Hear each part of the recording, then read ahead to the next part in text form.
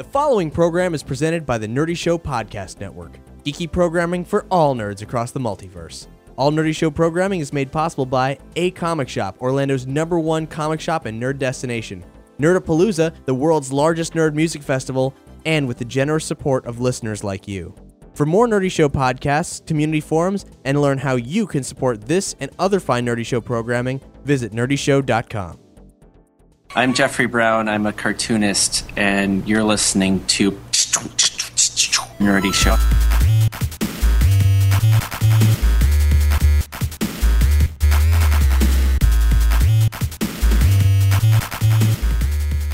Welcome to Nerdy Show, a weekly podcast dedicated to every facet of nerddom. From comics and video games to science technology, if it's geeky, we've got it covered. And this is an episode of Nerdy Show Comic Show, our monthly show where we discuss the latest in comic book news, the books we're reading, and anything else that we choose to talk about. Hi, I'm Cap. Hey, I'm Brian. I'm Adam. I'm Tony. This is Aaron from a comic shop, and now I'm in someone's room. Well, you're in the studio. Yes. It's a studio. There's no bed in here. I was wondering about that, because what if you have to take a nap? What if I had to take a Floor's carpeted. I mean, you could have read a comic written by, I don't know, Tony S. Daniel. Have to take a nap. Why'd you do that? You should know. You should know. I know why you did that. We're going to get into that. So we're talking about comics here, and this episode we hope is going to be less dreary than last episode. We were informational. We did what we needed to do, but it was a bitter pill that we had to take. We were talking about everything that was going wrong with DC Comics, and well, there was a lot to cover since the last episode. It happens. Yeah. Before we get in too far, we actually need to touch on it again, but it's going to be a little bit more lighthearted. And also, we've got an interview in this episode with Gail Simone. So which is happiness. Which has happiness, and happiness related to DC Comics, because she's back on Batgirl, and she's writing a new book that's great, and she's going to talk to us about it. Yeah, her whole movement. Yeah, which is not a bowel movement. No. And also the Green Team, the partner book, it's not written by her. I'm interested in that, though. It's a resurrection of a really old DC title. Right. Obscure as hell thing that they're pulling out of the closet, but why the hell not? It looks cool. I like the idea of the two tandem type books. Displays, wait a minute, I haven't seen this from DC in a while. What's the word? Initiative, ingenuity, some sort of creativity? Something like that. Yeah. Some sense of purpose or connection to the culture outside of Santa Dio's room. I don't know. I'm sure it won't last. This thing we were sort of briefly touching on just back there, DC doing some more weird stuff. There was a creator summit, right? Yes. Tell me about how these creator summits go, Aaron. You know more about this than I do. They get people together and be creative, and this is where all the big ideas come from, like their big arcs and stuff. Yeah, the direction for the next however long for different rip houses. off a guy's arms. No. But rip off a guy's head. Oh, Genius. Skull. And give him tits. No. That's for Vertigo. You're at the wrong summit. And that's the same thing from Alan Moore every time. No. Okay. It's welcome when he does it. When he does it, it's interesting. I like him. Okay. But also, he compliments all tits with penises. So this is fair. What was a big deal for this creative summit was all the negativity and all the retro solicitation, all the stuff where the solicitations were removed and all the creative shifts and all the negativity and all the like weird PR tour that they had to say like, oh, all these bad things happen, but it's all good now. Like they had to smooth this over with the creators, specifically the writers, because for some reason DC thinks they can hire artists for their art style, but then hire a writer and tell them what they want them to write, which is really weird to me. And assurances were made by Dan DiDio, supposedly. It's weird, you can hire people, in other countries to do that for you if you wanted to. Yeah. I'm sure they have just as much a grasp on the characters as the DC editorial staff does. So. Right. A lot of promises were made, supposedly, and Dan DiDio made a specific promise that once a story arc plot was approved, there would be no editorial interference in that arc. You hear Brian laughing. Right. If they get a story arc plot approved, then they can write that plot and not have all the editorial interference to, make it so it's not what they want to do, because it's work for hire and they got hired to do that. And that sounds perfectly reasonable. Tell me how Dan DiDio fucked this up. Well, it might not be Dan DiDio. The promises were broken, and big guys left. Like Diggle specifically on Action, he's following Grant Morrison. Grant Morrison made that book from the start. They needed a big name to follow him, and they got Diggle. And Andy Diggle's, he's a big deal. He did The Losers. He did a great run on Hellblazer. He did Green Arrow Year One, Adam Strange. I mean, he's like like it or not, Grant Morrison's run on Action Comics was a big deal. And now it's over, so they have to have some kind of a follow-up. It was the only Superman book that really had readability going on for it. And I mean, I know that was a stretch for some people. Mostly, I'm looking at a lot of guys on Flame On right now when I say that. There were some, Brian loves some Grant Morrison, but everybody else, they're not their flavor. You can't argue that he had some great single issues. Oh, yeah. Exactly. That's exactly my feelings on it. And you can also not argue that Action was and is a writer-dominated book. Absolutely. It was sold and pitched, and everything was the writing of Action. So Diggle, he's an A-list writer. He did The Losers, he did Hellblazer, he did all kinds of great stuff. I mean, his Adam Strange was amazing. His Green Arrow Year One was freaking phenomenal. So he's on it. I'm super excited. I'm like, finally, I'm going to get a good Superman.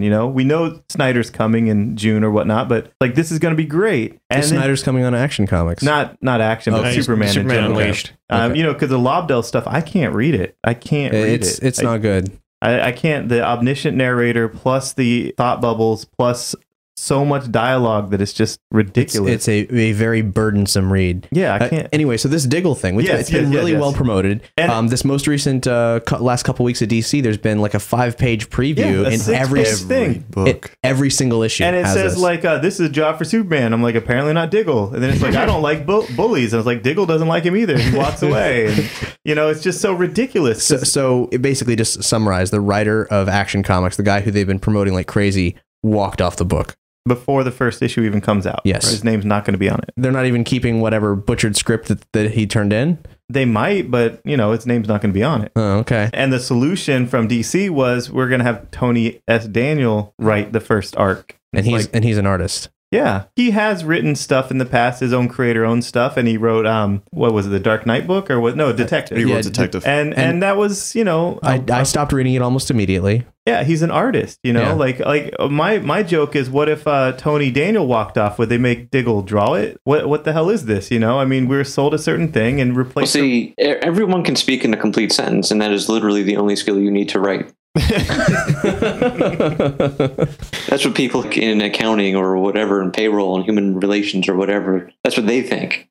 So you get video games written by programmers, you get comics written by artists. And it's a big disappointment. I mean, this was a majorly hyped thing. I don't see how DC can just PR this away with a little bit of like an interview with some double talk, because they promoted the hell out of this with Diggle's name. Yeah, and he's not the only one either. I was about to say, what about the double whammy? Because this came within 48 hours of each other. Right, the Green Lantern stuff, which I was totally stoked about. Basically, every Green Lantern book is getting a new writer all at once, which is massive because Jeff Johns has been on it for 10 years and all that. And so there were a couple books that were going to Falkov, who's the guy who did a good job for subbing in for Gail Simone when that whole fuck up happened. Right, and he's a great writer. Same deal as Diggle. Seemingly, anyway. You guys know more about it than I do? Yeah, I mean, he would have been great for Red Lanterns and Green Lantern Corps. He's done a lot of darker stuff. He's done a lot of cool stuff. And I liked his plot that's listed in previews, which, again, it's like these fans are so invested in this stuff that we pay for the order form to tell people what we want, And if the order form, which is previews, is not going to be accurate, once it hits there, it can still change for editors' whims. And I mean, it's ridiculous. You get this book, you're soliciting things that don't exist because apparently they're not doing them far enough in advance to sort things like this out. And it goes so far that they get the 6-page preview for Diggle in the back of every single issue. Yes. That's insane. Wow. And this Felkov thing, it was they were linked. The books were linked. Guy Gardner has a red ring, and he's the Green Lantern Corps main character. And then you have Red Lanterns with Guy Gardner with a green ring and a red ring on it. And I'm Guy Gardner's biggest fan. And if anyone says they're a bigger fan of Guy Gardner than me, I will kick their fucking ass. See, that's what the biggest fan would have said. Because I am the greatest, the number one fan of Guy Gardner. And the rumor is Jon Stewart was being killed. And that's why Falkov walked off of it, because he didn't want to be the guy responsible for the death of DC's most prominent black character. That is pretty bad. And I mean, I know they've got the Arabic guy now, but I mean, come on. They're just swapping out minorities. And his gun. Well, that was my call when that book first came out, when I did that video straight out of Dearborn, because he's from, Michigan. Yeah. And I said, well, they got a dark-skinned minority character. Now they can finally kill off Jon Stewart after they tried to kill him with a million cuts, making him so boring, that now they can finally, the headline wouldn't be DC kills their only minority Green Lantern. It's DC kills one of their 2 minority Green Lanterns. It's not as big of a headline. That's why I thought it was going on. But still, I wanted Falkov's Guy Gardner. Yeah. That's what I wanted as a fan. And that's what solicited. And that's what I'm excited about. And this isn't as bad of a replacement because it's Van Jensen who did Pinocchio Vampire Slayer. Oh, shit. And Van Jensen is... Good for him. Yeah. Yeah. And he's great friends with Vendetti. He's like always biting on his booth. It's like Pinocchio Vampire Slayer is printed by slave labor, but you see him at the top shelf booth at every con with Vendetti. So there's going to be a lot of good synergy with that. Vendetti, for reference, the guy who just scored the gig of following in Jeff Johns' place on Green Lantern, and also guy behind Exo Manowar. Surrogates. Oh, for the until something happens. So, it's not as bad as the artist writing the book, but still, I wanted Falkov's Guy Gardner and I'm not getting it. So screw you, DC. Get your act together. I mean, we could say, man, why do we spend so much time talking about this? It's upsetting. It's really upsetting. Especially when comics these days are very much driven by the creative team behind it. Yeah, we're in love with the characters, but we've been burned so many times by these characters being given the shit can. I'm not just frustrated as a fan. I'm just frustrated because it's like, this is a business. If I'm saying to myself, I could do this better than you. Yeah, right. I was about to say the fans have plenty to get upset about, but like Aaron, you're a retailer. I mean, these solicitations come out for months and they're pounded into everyone. Everyone's got expectations, and then that's how you say change shit. If you're going to plan an artist signing or writer signing, you have to do it well in advance, and you get previews and you see it and you line it up and you buy plane tickets. And, I have Vendetti coming, and if Vendetti was off the book, you would hear me livid about that because I have that all lined up. So, I'm glad I didn't line up Falkov for a signing, but hey, you could have him in to tear the books up like you did with Daniel Way. Yeah, that would be cool. So I don't know. I mean, it's very frustrating for retailers. It's hard to market, obviously. I'm sure the marketing people for DC are freaking livid. I can't even imagine what they're doing. They have this job of marketing and putting that in the back of all the comics, the Action Comics, Diggle thing. And then suddenly, because of some editorial problems, get your shit together, editorial. Really? Go back to school and become a writer if that's what you really want to do. Stop pretending to be just an editor. Let's talk happy stuff. Well, I don't know. While we're on the topic of DC, let's not break away from it.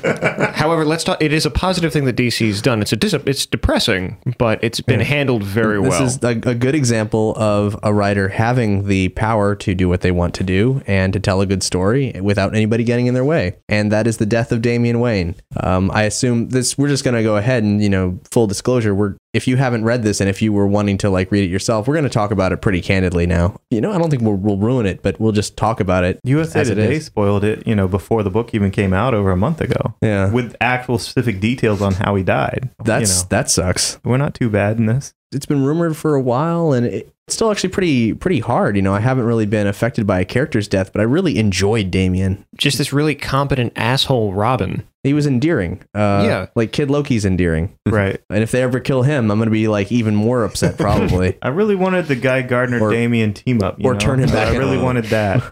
Give Damian a red ring. Oh, man. Oh, dear Lord, that would have been amazing. And it's weird. I had this thought the other day. I haven't read every Batman book that's come out since Damian was a fixture in Batman's life. And now I'm thinking about, man, I wish I'd taken the time to read those other Batman stories. Every issue was a gift. Right.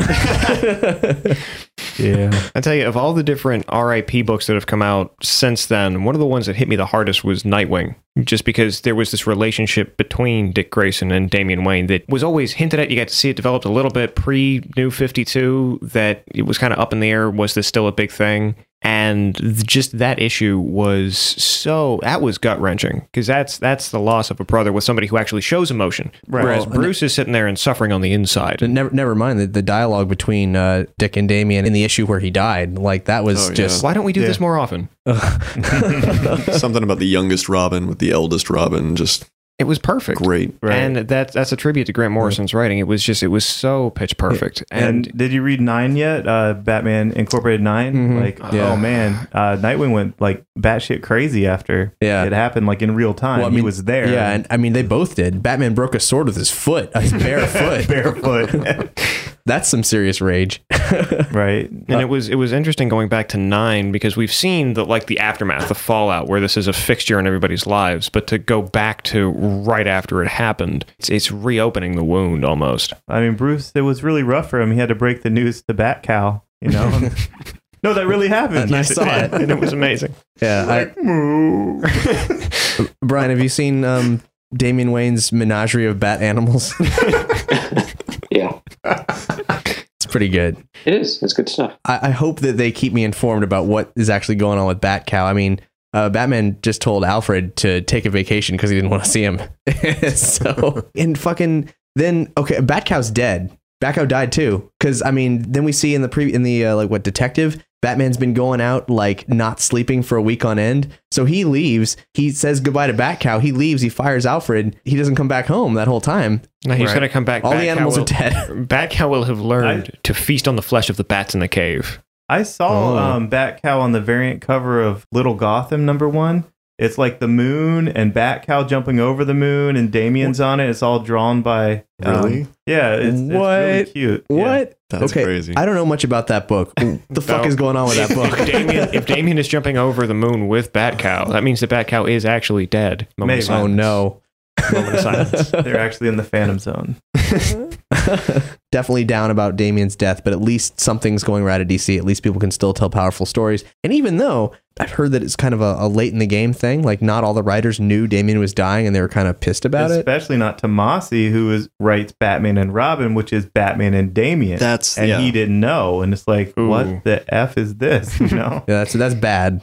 Someone fucked up. Yeah. Yeah. It's like Morrison couldn't pick up a phone. The editor couldn't pick up a phone. That was the go-to book to read Damian stories, Batman and Robin. I didn't read all of it, so it's the one I'll be going back to get my post-mortem Damian fix. And the weird thing, too, is how it jives with Death of the Family and the Death of Damian, that obviously Death of the Family happens first because Damian's alive and not dead. But then it's like, it just like some of it just kind of pulled me out of the story in a little bit because Bruce is like telling Alfred to take a vacation because he let Damian leave the cave and go fight and die. Mm-hmm. I mean, if I was Alfred, it's like, well, I was in the manor when you let Joker break in and kidnap me and almost kill me, so I think we're even, you know? Yeah. Like, I'm getting real tired of your shit, Master Wayne. Right? There's something that this doesn't work. The manor obviously isn't that safe. You know? Like, and it's interesting that something I really like to ask Scott Snyder about is he did Death of the Family, and it didn't end on a death, and there's a lot of people calling bullshit on it because they didn't really understand what the book was about. Yeah, they don't understand metaphor. Right. But then immediately afterwards, there's actually a death, and it's weirdly conflicting in a way. They complement each other, but also kind of not. Right. So there's a definite disconnect there. I'm interested in how that really plays out as far as the back end of things. But I find it kind of comforting that Grant Morrison had this plan all along. Like in all the interviews that are coming out now, he's like, this was my plan. Damian was to die. From the moment he was introduced, There you go. which is Right. exactly Morrison's tantric way of storytelling. Yeah. Yeah, but then when he's in all these other books, then it becomes like, why are we buying all these other books if even the writer of Batman and Robin doesn't know when he's going to die? well, in that respect, Grant Morrison, he's a very sort of metaphysical writer. That means that they were telling more honest stories because they themselves didn't know. Ooh. Ooh. Nice. It just works good. I mean, the falling out, like when parents get divorced or when they squabble or something like that, what's the cost to the child? I mean, Here you got an airplane Batman. could crash into this room right now and we could all die. It could just happen. I'm looking up now. Hey guys, this is Cap from the future. Just real quick before we conclude this DC Comics discussion, if you want some serious DC truth bombs, look no further than the latest episode of Epic Piecast. Nelson and Schaefer interviewed Lucas Siegel of Newsarama, and he's got some killer insights about what's going on over there, including that Harper Row, the girl seemingly being set up by Scott Snyder to become the new Robin, will not become the new Robin. Other stuff there too. You got to go over to Epic Podcast and check that out. There's a link on this episode's page. Anyway, we're going to take a song break right now. What we got here is a collab between Brandon Strader and two of our pals from Overclocked After Dark / Overclocked Remix, Brushfire and Level 99. This is called For Great Justice, and it's inspired by Zero Wing, the origin of the All Your Base meme. This track features the intended dialogue of the opening sequence, and then the medal that Zero Wing deserves. In AD 2101, war was beginning.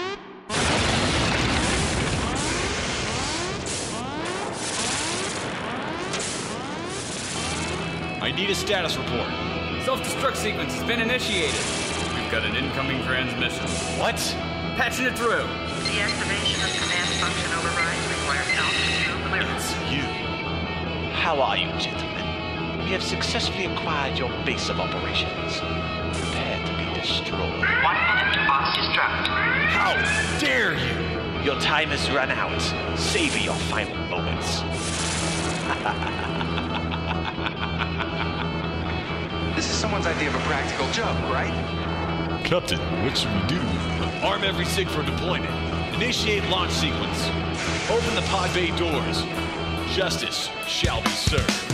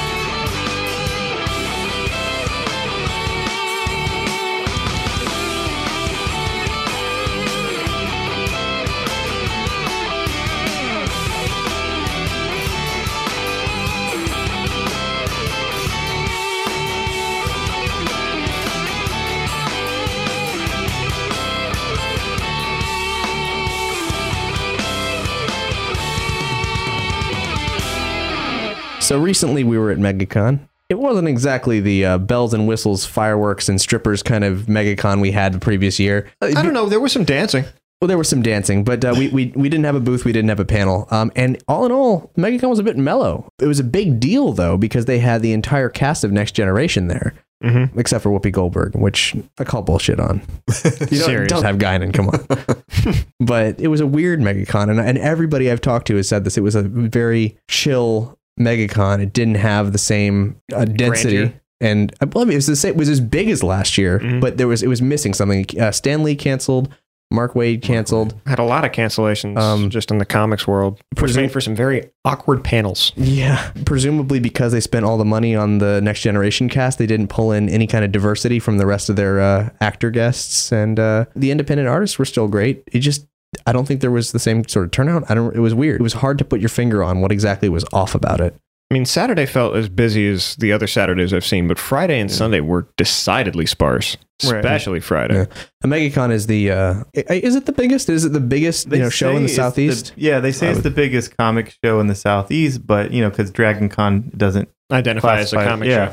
It is big. No one's saying it's not big. It's just not, at least this one really wasn't comic, Yeah. Yeah, it felt more like the Star Trek The Next Generation con. Right. But not even like a solid Trek convention either. So remember when Jeff Johns was there? Remember when, I mean, and Dan DiDio, bless his heart. I mean, if he's there, there's going to be some panels that would at least be exciting to go to. Like when he was there and he's like, who do you guys think is going to be the White Lantern? I'm like, Swamp Thing. And he's like, what the fuck? Get that guy out of here. He saw my secret notebook. Get him out. Well, and also, the famous Booster Gold incident with Dan DiDio. Yeah, that happened. Where Aaron was in the bathroom with Dan DiDio, and Aaron was wearing a Booster Gold shirt, and Dan DiDio said, "Oh, it's a cool shirt. What's that of?" Oh, Jesus. It really happened. That whole operation. I mean, there it is in the flesh. It's not us just randomly being, that guy's probably the douchebag who's screwing it up. No, there's some truth to all that. It seems like it for sure. But, without editors on any Marvel or DC and without really much of any writers, you really can't have lively panels, It's true. You had some cool artists there. I mean, obviously Frank Cho was making the circuit again. Amanda Connor was there. If Mark there's Bagley. a panel where the artist and the writer of the same book are on the panel and they're going to have like a lot of good witty stuff back and forth, I'm there. But when it's just like artist without his writer, it's a little bit like, okay. I heard that there was a really awkward X-Men panel for the Claremont. Yeah. I heard they confronted him directly about the Hellfire Club. Wait, really? Yeah. I didn't hear that. Yeah, I heard it was just an awkward, uncomfortable thing, but that sounds cool. To tell the story. Yeah. Well, I wasn't there, but from someone who went there, said they asked that. Someone asked the question specifically if he was involved in sex fetish clubs in New York and if that's what inspired the Hellfire Club stuff.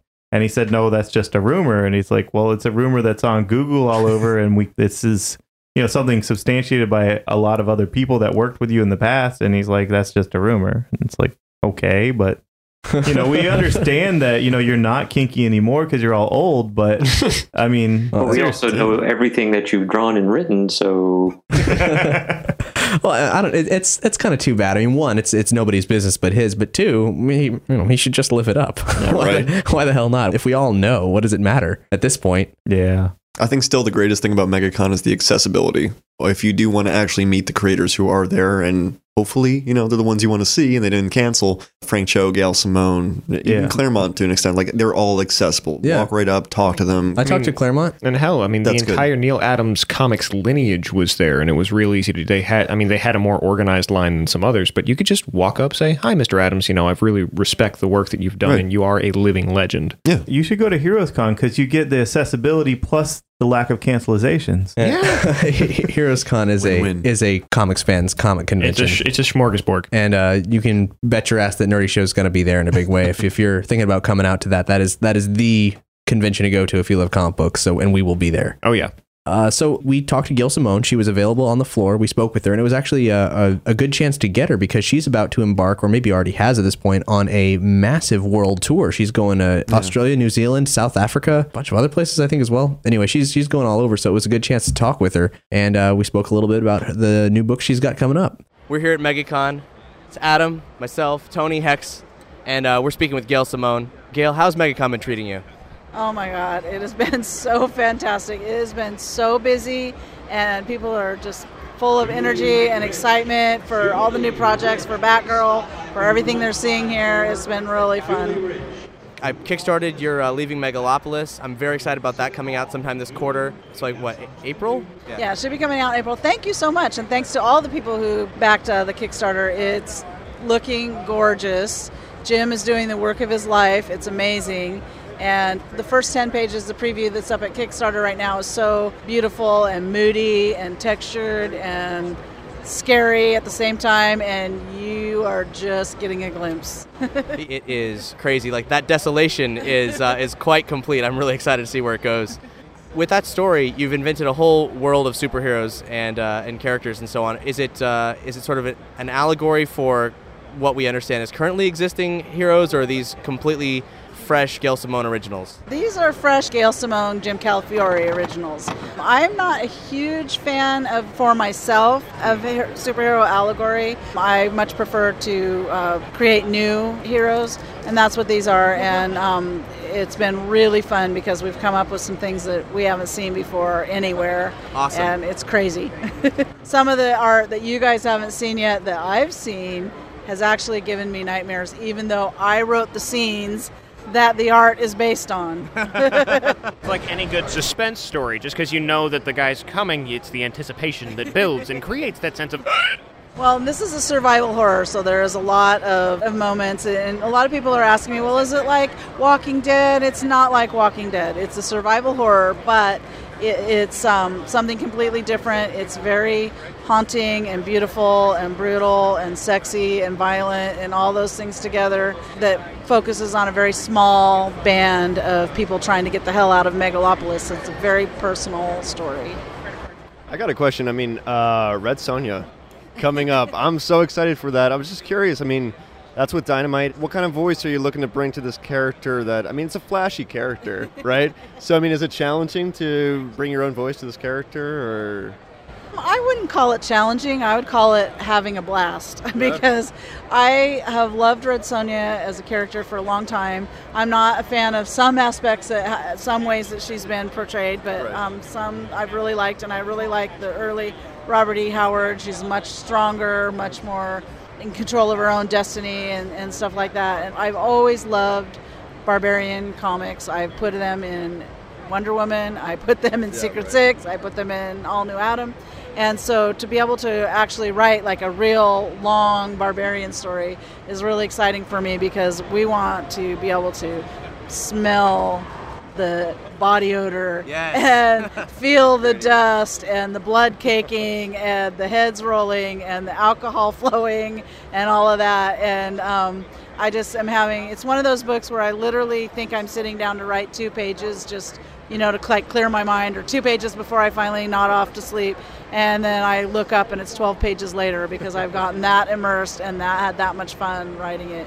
I'm not like looking at my clock going, well, my time's up, I'm done writing for the night. It's like just, really fun. That's really cool. I read Red Sonja for a while when Dynamite started, and the book was relatively inconsistent with it, so I'm really always eager to see, new people come on it and change things up. And it sounds like your Red Sonja is where I've always wanted it to be, so that's very, very, very awesome. Well, she's badass, that's for sure. And there's also this set of twins that think that she needs them to protect her.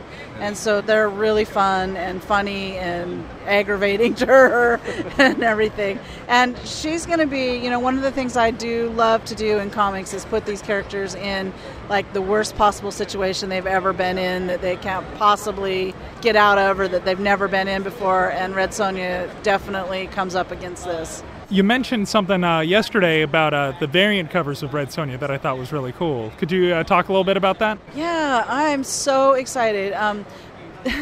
We have some of the top female artists in the industry doing the covers for this book, and that includes Nicola Scott, Amanda Connor, Fiona Staples, Stephanie Buscema, Colleen Duran, and the list goes on. And so you can go online and see some of those, but every single one of them has been fantastic.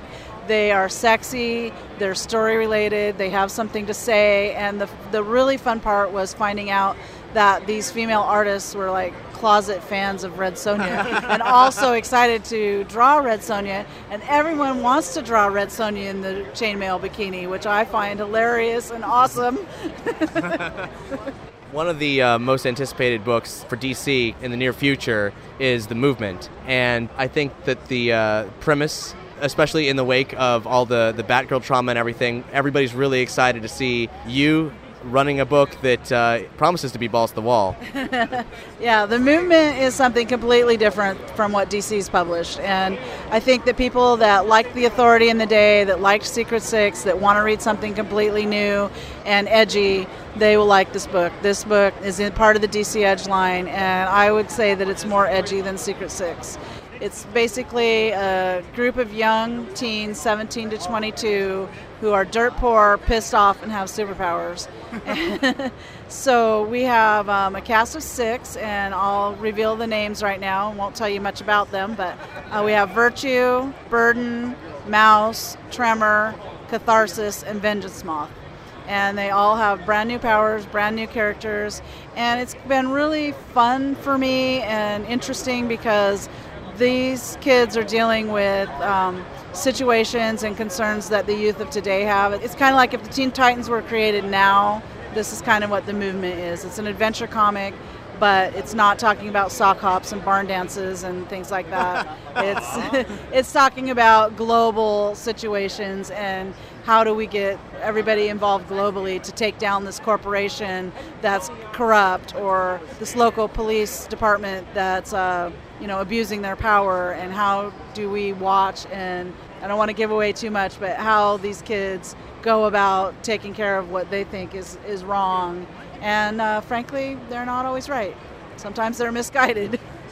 In a quote you gave about this book, you said you've been thinking about it for a long time. And I was wondering, does it actually predate the Occupy movement? Or how long have you been thinking about this, in fact? I've been thinking about it for a long time, and it does predate it in terms of thinking about these different characters, thinking about doing something young with this type of an edge to it. I wanted to do it for a long time because sometimes it's frustrating to me that we're not telling stories always that I think are what people are really immersed in. And although these kids have superpowers and this is a comic book story, it's an adventure story, we're talking about some real world problems that actually do go on. And my son's in college. I am at the college a lot. I'm around his group of friends as well as online, and I'm listening to what they're talking about and what's getting them pissed off and angry and stuff like that. So this is stuff that they're really thinking about, and I think we all should really be thinking about. In what way does The Movement interact with the seeming campaign title, The Green Team? It's kind of subtle at first, and then as it goes on, it'll be more and more, we're hoping. I'm a follower of your Tumblr, and I'm a big fan of it, and it's amazing how active you are on it and how responsive you are, and I'm just curious if your interactions on there is influencing thoughts of the movement at all. As a writer, I think everything that we experience in our life gets in there somehow and then comes out at some point. I wouldn't say that specific things necessarily cause me to tell a specific story, but definitely trends do. Or like if I see someone who's cosplaying and they look really cool and they're like maybe a person of color or something, and I want to bring something like that flavor into a book, I will ask their permission to use it as reference for the artist. I've done that a couple times because it's one thing to have a description of how I want this character. It's another thing to say this is, basically what I want. So there's some of that going on. I enjoy the interaction. I enjoy hearing and meeting different people from all over the world. Being from a small town, it's wonderful that I have that opportunity, that if I want to write a story in Singapore or South Africa or Barcelona or whatever, I can talk to people that are in those areas right on the ground and really help me out with getting the accuracy right. Because I'm not always right. I don't know everything. I haven't been exposed to everything, and Tumblr will set me straight sometimes. Obviously, Red Sonja, The Movement, Leaving Megalopolis, you got a lot on your plate right now. Is there anything... and Batgirl. And coming back to Batgirl. Yeah. Is there anything else you've got going on? Those are the things that I can talk about currently. I am working with some other people on some different projects that I'm excited about, but we're working out scheduling and timing and all those kinds of things, so it's not time to talk about yet. Well, thank you so much, Gail. Thank you, guys. This is awesome. So this MegaCon was a little bit blasé by comparison to last year, which was insane. Stan the man. Yeah, and the year before that was even more insane for me. I was making out with dudes. That's right. It's true. You're welcome. But you can expect us to have a big Nerdy Show presence this following year. Despite how mellow we've been saying it was actually, it filled up quickly. It filled up quicker than last year, and that's why we didn't have a booth. So we're definitely going to have a booth this coming year, and it's going to be gigantic. Yeah, gigantic. An even bigger deal. Here. And we can get Brian down again next year. That would be wonderful. I'll be there, sure. Yay. Hooray. Unless I have to cancel. Oh, no. Don't let him talk to Mark Waid anymore. It's going to rub off on him. Ooh. Anyway, let's cut to a track. What our glorious music director, John Hex Carter, has picked out for us here is a little something from Bill Prakapow of I Fight Dragons under his moniker Will Post. This is the very melodic and glitched out World on Fire.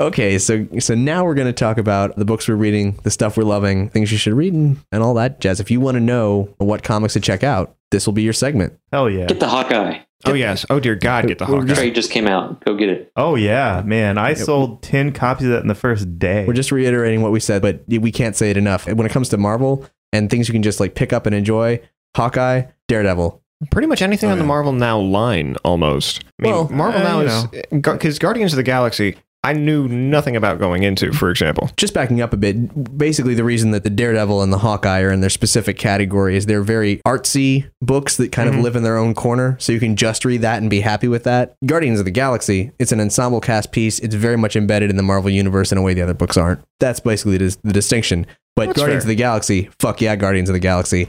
And I'm a guy who's followed all of Abnett Lanning's entire like multi-year space opera, and even still, new stuff, I'm all for it. Fuck yeah, Guardians of the Galaxy. Yeah. Is there any way that we can get Star-Lord a theme song? Because I just want to really rock in 70s. Star-Lord! Yes. Oh, that would be great. Like, I want that audio sting every time he pops up for the first time in an issue. We need to get... They can do that like with the Marvel augmented reality. Yeah, right. Yeah. Like The Greatest Dancer, except with something about like space. I assume Stan Bush is affordable, the guy who did the Transformers Oh, songs. I love that. We'll just commission him to do a Here's a Star-Lord Tony theme. Stan. We'll get it, we'll get it pressed. Like, your mom fucked an alien. We'll send it to Joe Quesada. It'll be in the Guardians of the Galaxy movie. No problem. But Bendis actually called me yesterday. What? Shut up. Yeah. Because he saw the video where I was... You braggerson. And it's Watch your specific feet, he's about dropping Guardians of the names. Galaxy I know, number but one. it's deserved though, because that's fucking cool. Yeah. He really liked how I was being supportive and promoting it, and mentioned that it's not a reboot, and that I even like put the exact panel up in my video where Star-Lord's dad mentions that he was in Cancerverse, fought Thanos, was dead, and came back somehow. Mm-hmm. And Peter didn't want to explain himself to his dad, and essentially he didn't explain himself to the reader, but Bendis is letting us know this did happen, and I'm going to get back to it. Just give me a little bit of time. Like, I really think like maybe like the third arc's going to be whatever happened to Rich Rider, and we'll find out. And that's all good. I hope so. I tell you what, I'm confused as hell by how much I like Nova. I didn't expect to like that at all. Especially with that first name there, Mr. Jeff Loeb. It's just, it's confusing, especially because him and Ed McGuinness, whenever they team up, you generally guarantee just big dumb action. And then instead of getting just big dumb action, you have this father-son relationship that is so pitch perfect that you find yourself drawn into it without even realizing you're reading a Jeff Loeb book. Mm-hmm. And McGuinness's art, it gets a lot like just He-Man figures, just big bubbly He-Man figures. And when Superman fought Bizarro in Superman Batman, it was like just it was 22 pages of like two He-Man figures being bashed together. Like I could do that myself with two He-Man figures, and I'm not an artist. And he does regularly every day. That's his accounting. Right. But Nova, I mean, that's the kid body type. You have the raccoon body type. You have all these different things going on that he's really stretching himself artistically with that book. Mm-hmm. And it's genius. I love it. I'm still like, why? How is it good? And next week's Thanos Rising, #1 by Jason Aaron. Yeah, I've read it. Wait. And it is so freaking good. It's insane. One thing kind of confuses me about this recent surge for the space stuff. I mean, obviously we've got the Guardians of the Galaxy movie that we have to sort of make some comics to lead up to and all. But what is up with the distinct lack of all space trucking? I know, right? It's only a matter of time, though, isn't it? I mean, I think so. I think that's what they're setting it up for. They're doing a huge multi-year 36, 72 issue lead up to a space trucker. Okay, so the space trucker guy could pick up Rich Rider. U.S. Archer, U.S. Ace, depending on... he could pick up Rich Nova hitchhiking. He's making his pass through the Cancerverse. Well, I mean, he and Rocket are buddies. I mean, that's a fact. Yeah, that's true. I feel like it's just a statistical improbability. If they spend X amount of time devoted to Marvel's space stuff, you can't not have U.S. Archer. I mean, this stuff would write itself. I mean, they could get an artist to write it. I mean, Bendis has or they could just knock on Brian Clevenger's door and say, "You did such a good job in that all ages thing. Boy, we'd sure love to have you write a space trucker for us." And I mean, just a pipe dream. It's not like that's not out there. Bendis did include him in one of the. I think it was New Avengers a little while ago. Yeah, that's true. He was auditioning to be a babysitter. Yes. Yeah, Squirrel Girl got the job, but it's okay. He tried. Okay. That just means that U.S. Archer is still looking for a job. Nah. So when they need transport, just saying. I mean, he could smuggle the Guardians. I mean, they are outlaws. He could smuggle them, like Han Solo. Oh man, it's like stuff. Knight Rider. Yeah. I'm telling you, this stuff would work. The entire Marvel Now line has been absolutely incredible. I think Marvel has succeeded in what they were trying to do. I think, it was launched as like a good jumping on point for most new readers, right? Mm-hmm, I mean, these storylines got so convoluted after a while, especially all the space stuff, that everyone's approaching Guardians of the Galaxy. The same writers were on Avengers, the same writers were on all the space stuff, and this is like, they shuffled the deck, basically, in a successful way. Especially with all the movies coming out, too. I feel like they're, like with the Captain America book, they're taking a page out of Mark Waid's, like the whole man at a time thing. The new Iron Man series is touching on extremists. All these things are in the movies right now, Guardians of the Galaxy. So Marvel's got a good plan with Marvel Now. But what's interesting about it is that it's more than just, a relaunch of titles. It's totally a shaking up of concepts. Like you mentioned the Captain America thing. Captain America, as of like issue 6, 5 or so, he's spent a decade in an alternate reality with alien monsters trying to kill him, and he's been raising a son. I mean, that is not how you, with any sane person, launches a Captain America book, and it's great. Yeah, clearly that's going to be the second movie. They're calling it Winter Soldier is just like a test name, can confuse people. They should call that Nomad. Yeah, right. Yeah, the long hair.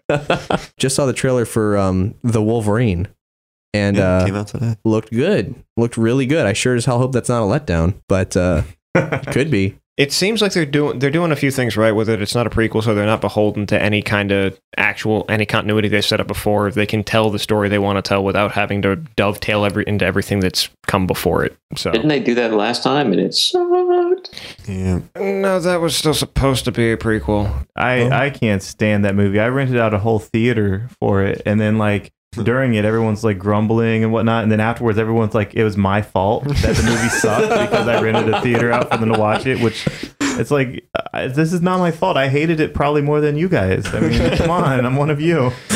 This one, from the trailer, it's kind of got to feel like any standalone Wolverine series would, where it starts and you're like, I don't need to know where this takes place. It just kind of happens. Wolverine goes off sometimes. Yeah, right. And again, it goes back to Claremont's writing. He's in the spotlight. Yeah. And with Days of Future Past, too, the X-Men movie. Man, I guess needs to be talking about all sexual escapades. Right. The world's finally ready for it. Did we mention Young Avengers last time? If not, we should just say Young Avengers and oh my god, it's so good. Yeah, holy shit. I love Young Loki, I really do. And the artist on that book has really captured the faces are so expressive. You don't need the words to know what's going on. The words are fantastic, but you don't need them. I don't have a comment on the art, but I like that, instead of just young Avengers fighting old Avengers, like they're wont to do, they have what teenagers' real arch nemesis is their parents. Yeah, it's so simple. Like, keep it simple and tell an awesome story. I guess that's in a way a parallel to Runaways, and since we aren't getting any Runaways anytime soon, it's a great fit. Yeah, Runaways was great, man.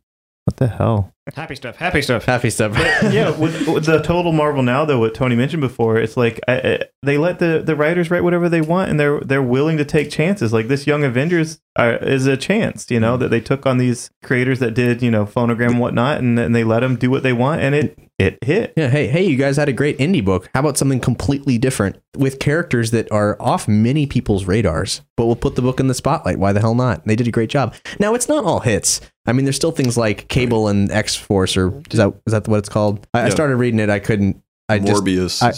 I like those characters, and I don't like what's happening with them. Yeah, Morbius is a not particularly interesting book, despite having a great writer. It's nothing on, say, Superior Spider-Man or Indestructible Hulk. But even when it doesn't hit, at least we don't have this idea that it didn't hit because of editorial interference. Yeah, it didn't hit because not everything hits. Yeah. Just a story that didn't interest us, as opposed to a story that could have been told a different way, and that it could have. Instead of a story that didn't interest its own writer by the time it came out. The only concern that I have with Marvel Now is the double shipping. And sometimes these stories, you have to read 7 titles to get the complete picture of the storyline they have going on right now. And I know that Marvel Now is set up as a jumping on point, like I said, and I don't know what's happening yet, but I worry that for some new readers, it could get confusing again very fast, especially when you're getting 2 to 3 books a month sometimes. Yeah, who knows? I mean, you'll know a year from now, but they launched it strong like that with the double shipping, and some of it I think is because they canceled so many books, and they have to have at least X amount of books coming out, so they double ship that. I'm looking at the June list, and it doesn't look like anything is shipping double in June, but they certainly launched it that way. Yeah. So. And I mean, DC suffered the same way when they launched the New 52, only their confusion happened a lot faster, in my opinion, because they made a very public announcement, yes, we're restarting everything. And they didn't restart everything. They restarted some things, and it was like, what the it was just plotline. And no one knows what anything is. No one knows what the stakes are. No one knows who the characters are, and we still don't know. Yes. Marvel now, it was kind of this soft reboot. It was just, we've got these new titles coming out. We've got these new creative teams, and it led into it very and it looks a bit like the movies. Just enough. Basically. Yeah. Right. But the movies are made for the average person in society, where the comics were kind of... Yeah, and fucking Iron Man. Tony's in space. Like that's crazy, like that they've made it accessible and yet somehow made it. Yeah, they do wackadoo ideas, but the characters are accessible. That's Marvel now. It's awesome. Where DC was doing more kind of pedestrian ideas, but accessible. I'd say accessible within a trail of like 5 question marks. How about some indies? We just got Hickman's East of West just came out. Holy shit. Everyone's praising this. I got to jump on it. Oh, you haven't read this yet? No, not yet. So good. Just flip through it right now. Fucking flip through I hear nothing but good things. This is just the first issue, and how he launches this whole different world, this alternate world, and characterization, and all this action, and just enough flashbacks, to fill in what we need to know. And of course, the nice little like map graph thing on the back inside cover. God. I mean, it's this compelling juxtaposition of genres where it's post-apocalyptic Western future end of days type thing going on. It's a story about the 4 horsemen of the apocalypse set in an alternate reality future. America, where there was like a celestial event that ended the Civil War and left a fractured America that has 7 territories in it. There's a union, there's a confederacy, there's a land that's run by Indians, there's a land that's run by Chinese, and there's Texas. But like our America, and the accessibility part is the things that divide us are stronger than the things that unite us. That's the theme of that. And it's like, yeah, all these people are willing to die for these different religions and different causes of these 7 things, but even though they all are willing to, sacrifice themselves for these greater ideas, they're more willing to kill each other for those greater ideas. So the things that unite them are the things that divide them, and it's really good. And it's got such great characterization, and the art nut in me just absolutely, I lose it every single page. It's drop dead gorgeous. And you get such a variety of expressions and character poses that really kind of sell you who these people are. When you're introduced to the 3 of the Horsemen of the Apocalypse, they're kids. And you watch these kids doing these hideous things, and it's kind of like watching the young Hellfire Club that's going on in Wolverine and the X-Men, only without hating them as much. It's kind of like Wonder Chosen. Get in on East of West, because this is it'll probably be sold out by the time we get this up in a couple days. Well, second printing's on the way. reserve your second print copy, because I haven't been this excited about a new book from Image since Saga. Yeah, same here. You guys still actively following Morning Glories? I am. Man, 25 was a doozy. Yeah, I tell you what, this book, I still love it, but at every successive issue, it gets harder and harder to read. Unless, I feel like after this is done, I'm mandatorily going to have to go back and read it all in one sitting again, because there's so many plot threads now. It is hard to. I mean, it's brilliant. I don't know if I'm getting as a monthly serialization. It does get kind of hard to keep track of everything when you've got 3 other. I don't know if I have the big picture in my head anymore. I think I may have lost it. I reread 25 3 or 4 times to kind of remind myself where things were, and I still don't have the entire big picture, but I was able to put together everything, and it's like this issue answered a lot of the questions that I've had since issue 1, and then raised a whole bunch more. And I still feel like Spencer knows where this is going. This book, more than anything, it reminds me of Lost. It reminds me of Lost when I loved Lost the most. And Spencer, we interviewed him a couple years ago when the book started, and he looked me in the eyes and said that he knew how this was going to end. He had it all plotted out already, and I believe him. And it's a finite series. He knows roughly what issue it's going to end at. And I read this and I'm like, this is incredible. I'm confused as hell, but I love it. This is not going to let me down. You know, like I don't think that this is going to be a waste of time. I think it's going to be a really incredible story once it's all put together. Right now, more than ever, I'm feeling like, man, I should really just wait till this is over, though. Hey, Brian. Hey, Kat. You're on the creator side of things. You socialize with people on Twitters and stuff. Is there anything we should be watching out for in the indie circuit? I don't know nothing. You don't know nothing? I sit in a dank cave with a 1 bar of Wi-Fi and type into the darkness. Marvel Now is my pick right now. I'm back into Marvel Now, the Galaxy books, Guardians of the Galaxy, Thanos. That's it. That's what I'm excited. I was on a Batman kick forever, and now I'm looking forward the most, I would say. It's a good place to be. Yeah. Marvel's having a lot of fun. Image is putting out like nonstop hits. I mean, I'm still loving Saga. Every single issue packs so much in its pages. It's ridiculous. Walking Dead. So glad Lion Cat's not dead. By the way. Oh dear God! when that final panel happened, I nearly wept. It was like, no, of all the characters, I was okay with the Stalk. I was okay with that. I was even okay with the dad.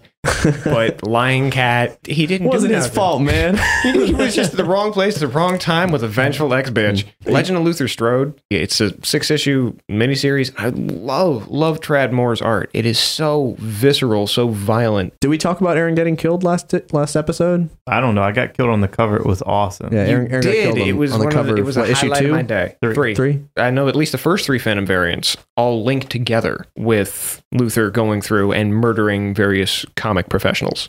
That's awesome. You're a professional. Y'all had it coming. I've died 3 times now in comics. Pretty privileged. Yeah, that's an exclusive club. I don't know how many people. Not really. Like every comic character dies 3-5 times. That's true.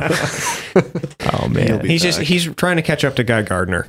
That's his goal. So if you guys are into any of these books that we're talking about, talk to us on the forums, hit us up on Facebook, or shout at us on Twitter. But, if you're reading something that we haven't discussed, you want to know what we think about it, ask us. We'll tell you. And if we haven't read it, we'll check it out. Nerdy Show is listener supported, as you well know. And if you don't, we're listener supported. And you make this show and all the other shows in the network possible. And we are eternally grateful. March has been an incredible month for contributions. What the hell is wrong with you guys? Whatever it is, keep doing it. Yeah, you guys are seriously. You guys are way cool. Tell you what, we got a D&D recording coming up, and the only way we could guarantee that Lefty Lucy would be able to be on it was if we flew her down.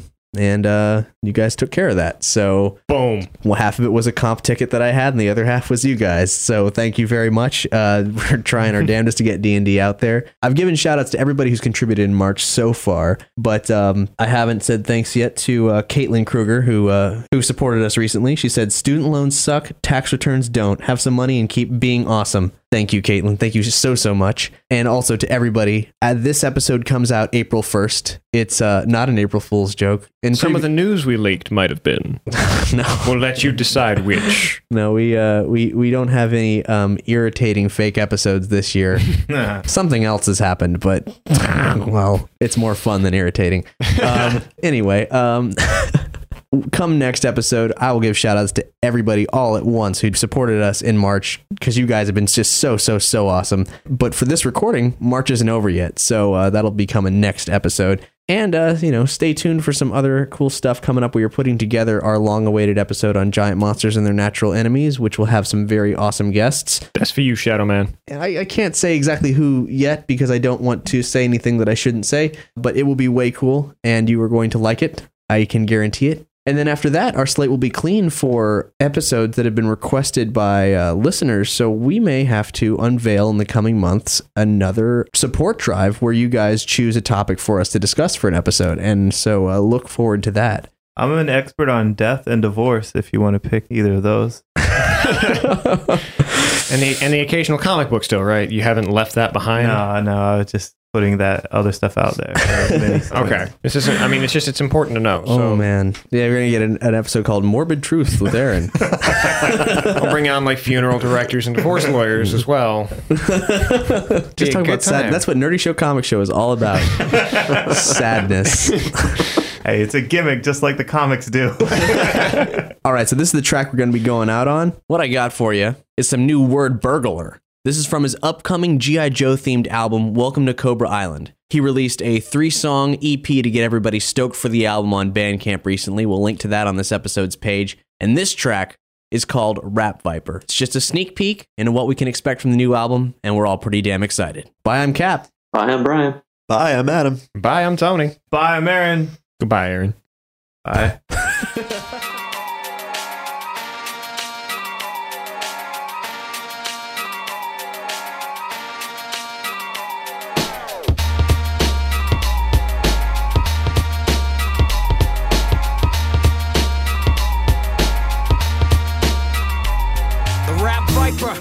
Superbly trained to drop dimes on your mind as I'm scanning your brain. Cobra for life. My parents met at the Terradrome, Rocker Beach Boardwalk. That there's my home. Dad worked at Arpco. Mom was a televiper. Was flying rattlers when you could still smell my diapers. Lyrical sniper delivered without obstacle by Dr. Venom at Cobra Island Hospital. Diabolical, my style's deadly like a lobulus. Speakers on my back, me a rapper, synonymous. Major blood got me into writing poetry, riding hydrofoils when the eels used to flow with me. And now they know it's me. Every single place I go, rallying the troops, getting play on Cobra Radio. Sonic Fighter, my primary specialty is that I rhyme very freshly. Rap Viper, never spit blanks. Play me from the fangs to the bugs to the hiss tanks. Springfield to the Cobra Citadel. Across the globe, and you know I give them hell. Rap Viper, never spit blanks. Play me from the fangs to the bugs to the hiss tanks. Cold Slither in the Cobra Citadel. Around the globe, and you know I give them hell.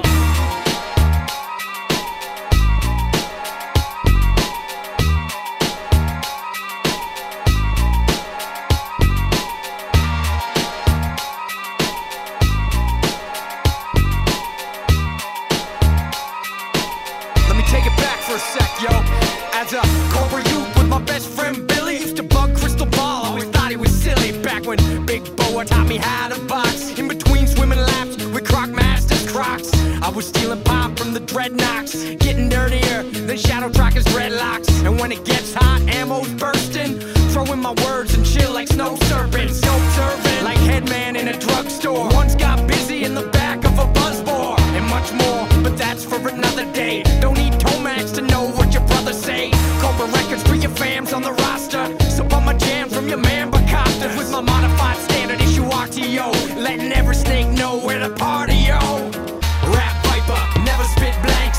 Play me from the fangs to the bugs to the hiss tanks. Springfield to the Cobra Citadel. Across the globe, and you know I give them hell.